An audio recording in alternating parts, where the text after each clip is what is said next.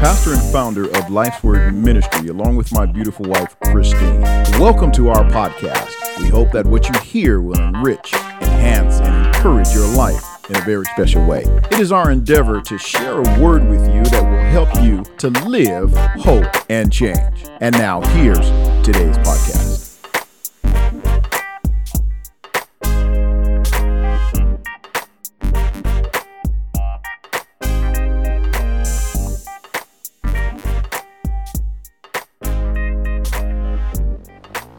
Hey, thank you for tuning in. This is your host, Pastor Malachi. This is the LWM Podcast, and I thank you for tuning in every week and following me on our podcast and also sharing it with others.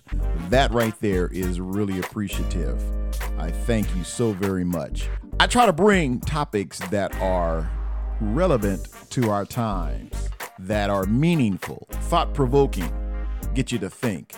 That's why I ask the Lord, what should I talk about in the podcast coming up? Try to find topics that relate to a lot of you that are in church, a lot of you that are Christians, a lot of you that are leaders, a lot of you that are parents, a lot of you that are single, a lot of you that are dating.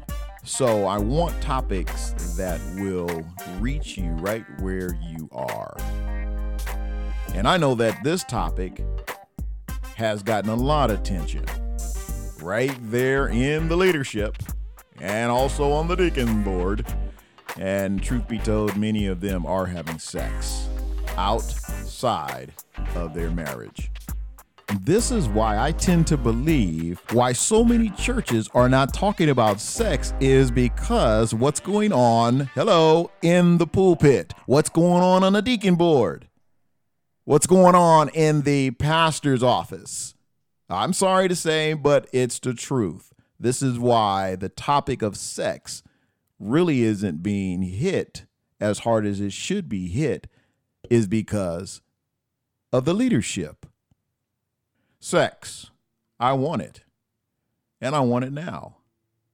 That's a serious topic because from a human perspective, and this is what I've run into on this particular topic, it seems reasonable to think that it's okay for a couple to have sex if they're going to be married soon anyway. That's a misconception. Don't believe that. If you are engaged and you're about to be married real soon, don't think that it's okay to have sex just because you're about to be married.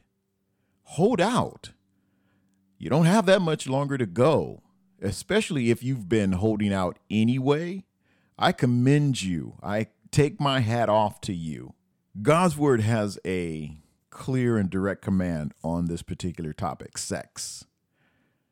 He says in Hebrews 13:4, marriage should be honored by all.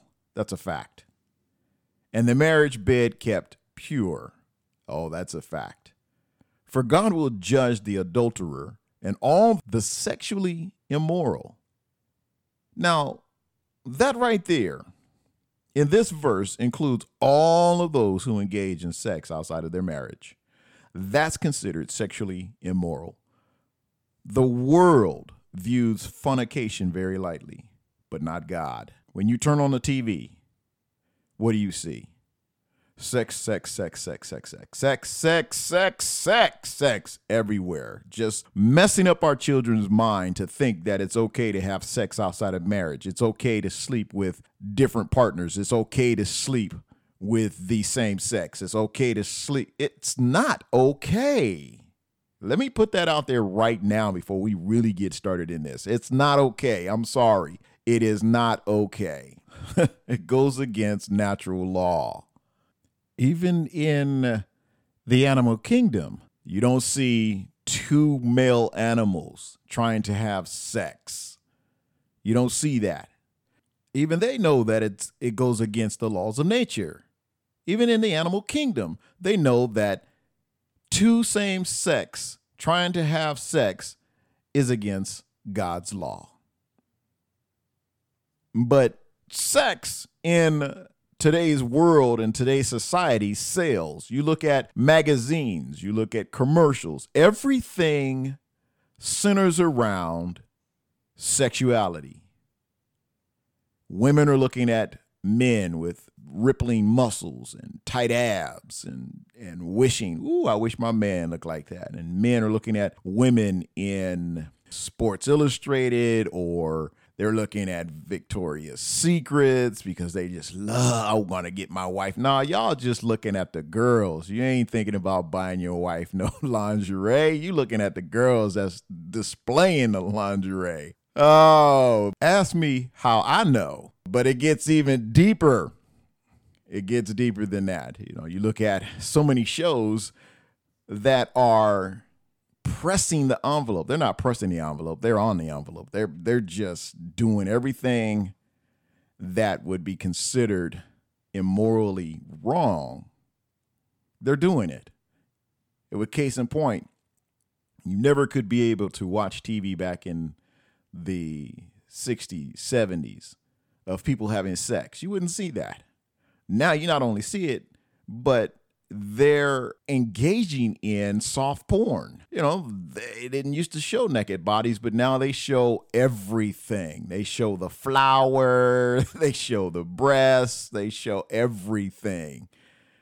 But it didn't used to be like, so you can see how much depravity is entering into our society. And our children are being exposed to that every single day. Young people, many young people, enter the dating world completely unprepared for the powerful emotions, desires, and temptations awaiting them. Talk about sex with your young people. Talk about sex with your young ladies and your young men. Men, talk to your young boys about how to respect a young girl, a young woman, how to respect her body. Stop feeling on her, trying to get a quick feel and feel on her little breast and feel on her behind. Tell that young man to respect that young woman. And women, men, teach your daughters as well. Teach them not to be so apt to want to be touched and want to be felt on. You know, that's why men ought to love their daughters in the house and show them love and show them the type of respect that they ought to get while they're out there. They ought to have that high respect for themselves that when a young man wants to feel on it, like, hey, no, it's not going to be any of that. Teach them to keep their hands to themselves. Stop allowing them to be treated like second-class women. Stop parking in the dark, kissing in the back seat. Don't allow a young man to get you in the back seat. Respect yourself enough to say, no, I'm not getting in the back seat. No, you can't feel on me like that. No, you can't touch me like that. Respect yourself and the young man will respect you. Young men, respect that young woman. She's a young queen, young princess. Respect her as such. Stop disrespecting her, thinking of her as a sexual toy. All this is because of what we see on TV, what we hear in these songs. You got all these love songs these young people are listening to, and it's arousing so many emotions in them. Talking about sex and having sex and touching one another and what they do when they get touched and how they feel. And they're hearing this in the music. They're seeing this on TV. How do we regain, as parents, that respect? Even Christians, firm in their conviction that sexual activity before marriage is off limits, can be caught off guard by all the steps in between celibacy and intercourse. Abstinence. Let me say it again. Abstinence teaching often fails by not being specific enough about the complexity of sexuality and the hidden dangers of messing around. We need to go back to teaching our children, our young men and women, quote unquote, messing around is not okay. Mama used to tell me that if you mess with fire, you're going to end up getting burned. But this is what our young people are dealing with right now. That it's okay to mess around because it's what they see on TV. It's okay to mess around. My mama mess around. My daddy mess around. Why can't I mess around? What goes around comes around. What's good for the goose, you know what they say, is good for the gander. Be careful how you act in front of your children. Be careful how you live in front of your children because your children will do and live exactly as you do. they will mimic every move you make.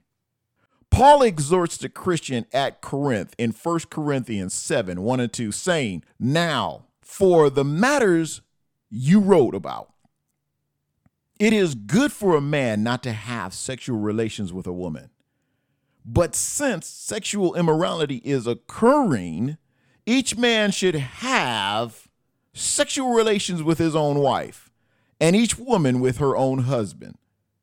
Isn't it amazing that Paul wrote this to the church because the church was having problems with having sex with other men's wives and other women's husbands? His words will later encourage those who are able to live single and celibately in order to fully serve Christ. And you can read about that over in 1 Corinthians 7 through 9, and 1 Corinthians 7, 25 through 40. Read that. Matter of fact, just read all of 1 Corinthians 7. Because biblically, the only appropriate context for sexual relations is marriage. Those who are going to get married are by definition unmarried. Biblically, the only appropriate context for sexual relations is marriage. Those who are going to get married are, by definition, unmarried and should not be living as if they were. Hello? You're unmarried, so you should not be living as if you were married. That's why it gets me that people that are living together, they feel that they think or they act like they have so much control over this other person as if they were married. You're not married, so you have no control. You have no rules. You can't make any demands on a person you're not married to as if you were married. You're not married. That's the definition. Unmarried. So those brothers out there, those men out there that are demanding certain things from that woman just because you're living together, you cannot demand anything from her or from him, ladies, as if you were married. Oh, I know a lot of you are just at odds right now because of the society that we live in. They say that it's okay. It's okay in our society, but in the church realm, it's not okay. In God's eyesight, is not okay. Wise singles decide ahead of time what boundaries they need in order to keep themselves pure. If you look at Matthew 5 and 8, it says, "Blessed are the pure in heart, for they shall see God." Those boundaries may not be the same for all people. For example, some couples choose to save their first kiss for the wedding day. There are a few people out there that are like that.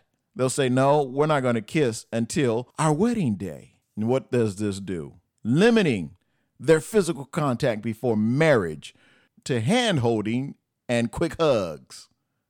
Now, how many of you can do that are engaged, that are dating? No kissing. Now, if you're going to marry this person, can you hold out? Can you put those types of boundaries on the relationship? If you really love that person, if you really feel that that person is your purpose partner, yes, you can. You can fight against those temptations. You can be strong in that area of saying, you know what? I love you that much that we're going to hold out. I'm not going to be physically tempting you. We're going to hold out completely. We're not going to do none of that. Others believe long, passionate kisses are appropriate for those approaching marriage because the commitment is already in place.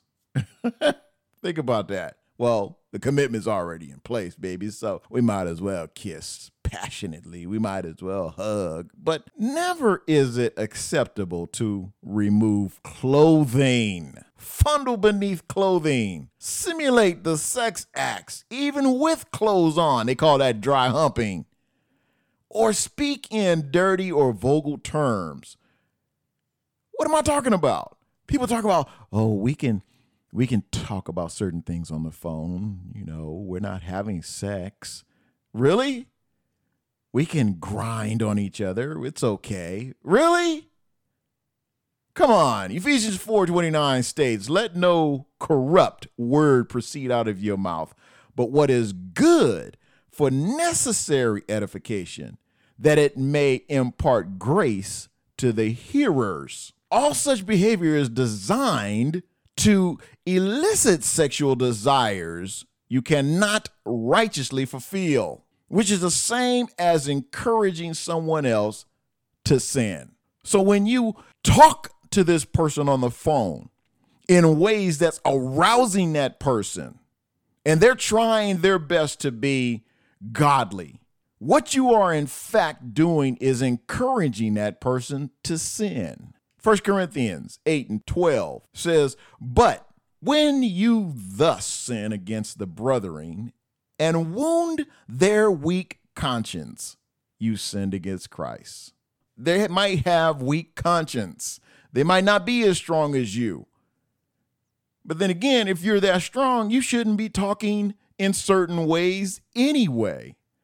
You know what? In the Jewish culture, sexual relations were clearly restricted until marriage under the laws of Moses. Even though a betrothal was considered a binding agreement, sexual relations were still restricted until the actual marriage. And it should be that way now. If you are betrothed, if you are engaged, you're engaged to that person, that should be a binding agreement that sexual relations will be restricted until the actual marriage. The first time a man and a woman had sexual relations together was considered the consummation of the marriage.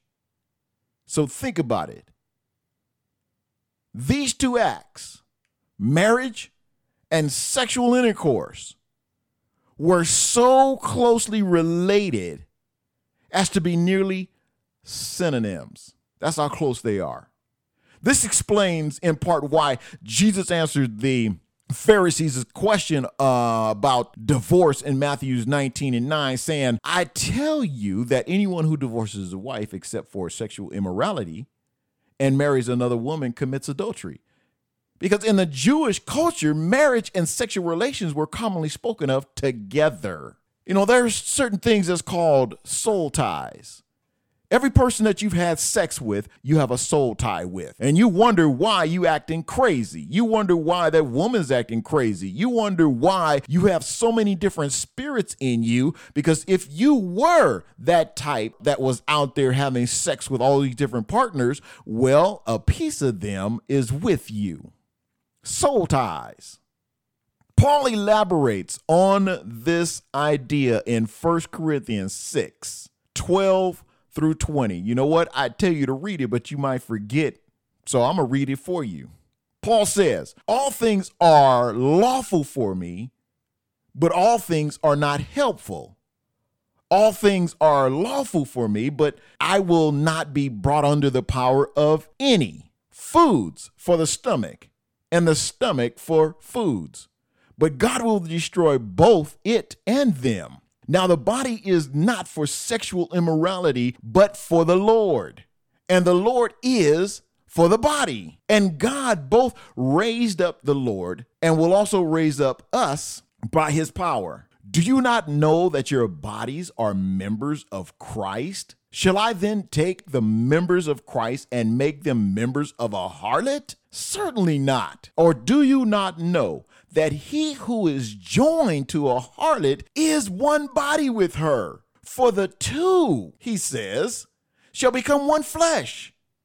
But he who is joined to the Lord is one spirit with him." Paul says, flee sexual immorality. Every sin that a man does is outside the body. But he who commits sexual immorality sins against his own body. Or do you not know that your body is a temple of the Holy Spirit who is in you, whom you have from God, and you are not of your own? For you were bought with a price. Therefore, glorify God in your body and in your spirit, which are God's. You lay down with someone and have sex, you become one. There was a saying that you lay down with dogs, you'll get up with fleas. In Paul's discussion of God's lordship over our bodies as well as our souls, he says that when a man has sex with a prostitute, he has become one with her. That was verse 16. So it's clear that the sexual relationship, no matter the context, is special. There is a level of vulnerability one experiences in a sexual relationship that God wants kept within a committed, trusting marital union. Even if you think you're going to get married to the person, it's important to honor one another by waiting until you are actually married before giving yourselves to one another sexually. Because God thinks so highly of the relationship between the man and woman. Simply having marriage plans for the future does not give anyone the right to disobey God's clear commands in the scripture.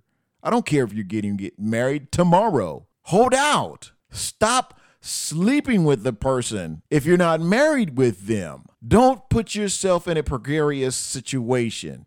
Honor that person. Have that person honor you. Young women, let me share something with you. If a young man tells you that he loves you, but he wants you to have sex with him, then you tell him, if you really love me, then you would not request this of me until we're married. Then you'll see how serious he is.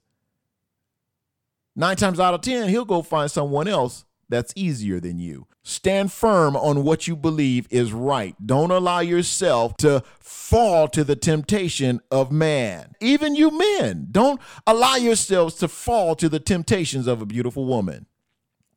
If you love each other that much, then you'll hold out. I know what I'm talking about. If you love one another that much, then you'll respect one another. If you are planning to get married, congratulations. That's an honorable thing. But in your planning, honor God and honor your future spouse. That's the highest love that you could give them before you get married. Premarital sex is a temptation for every engaged or dating couple. It's requiring precautions and a commitment to walk in the Spirit. Think about your wedding plans. Think about God's goodness to you as a couple. But as Romans 13:14 puts it, do not think about how to gratify the desires of the flesh. Sex, I want it, and I want it now. Okay, let me ask you this. How far is too far? How far is too far? That's what we're going to be discussing next week in part 2 of Sex. I want it, and I want it now. Y'all come back here.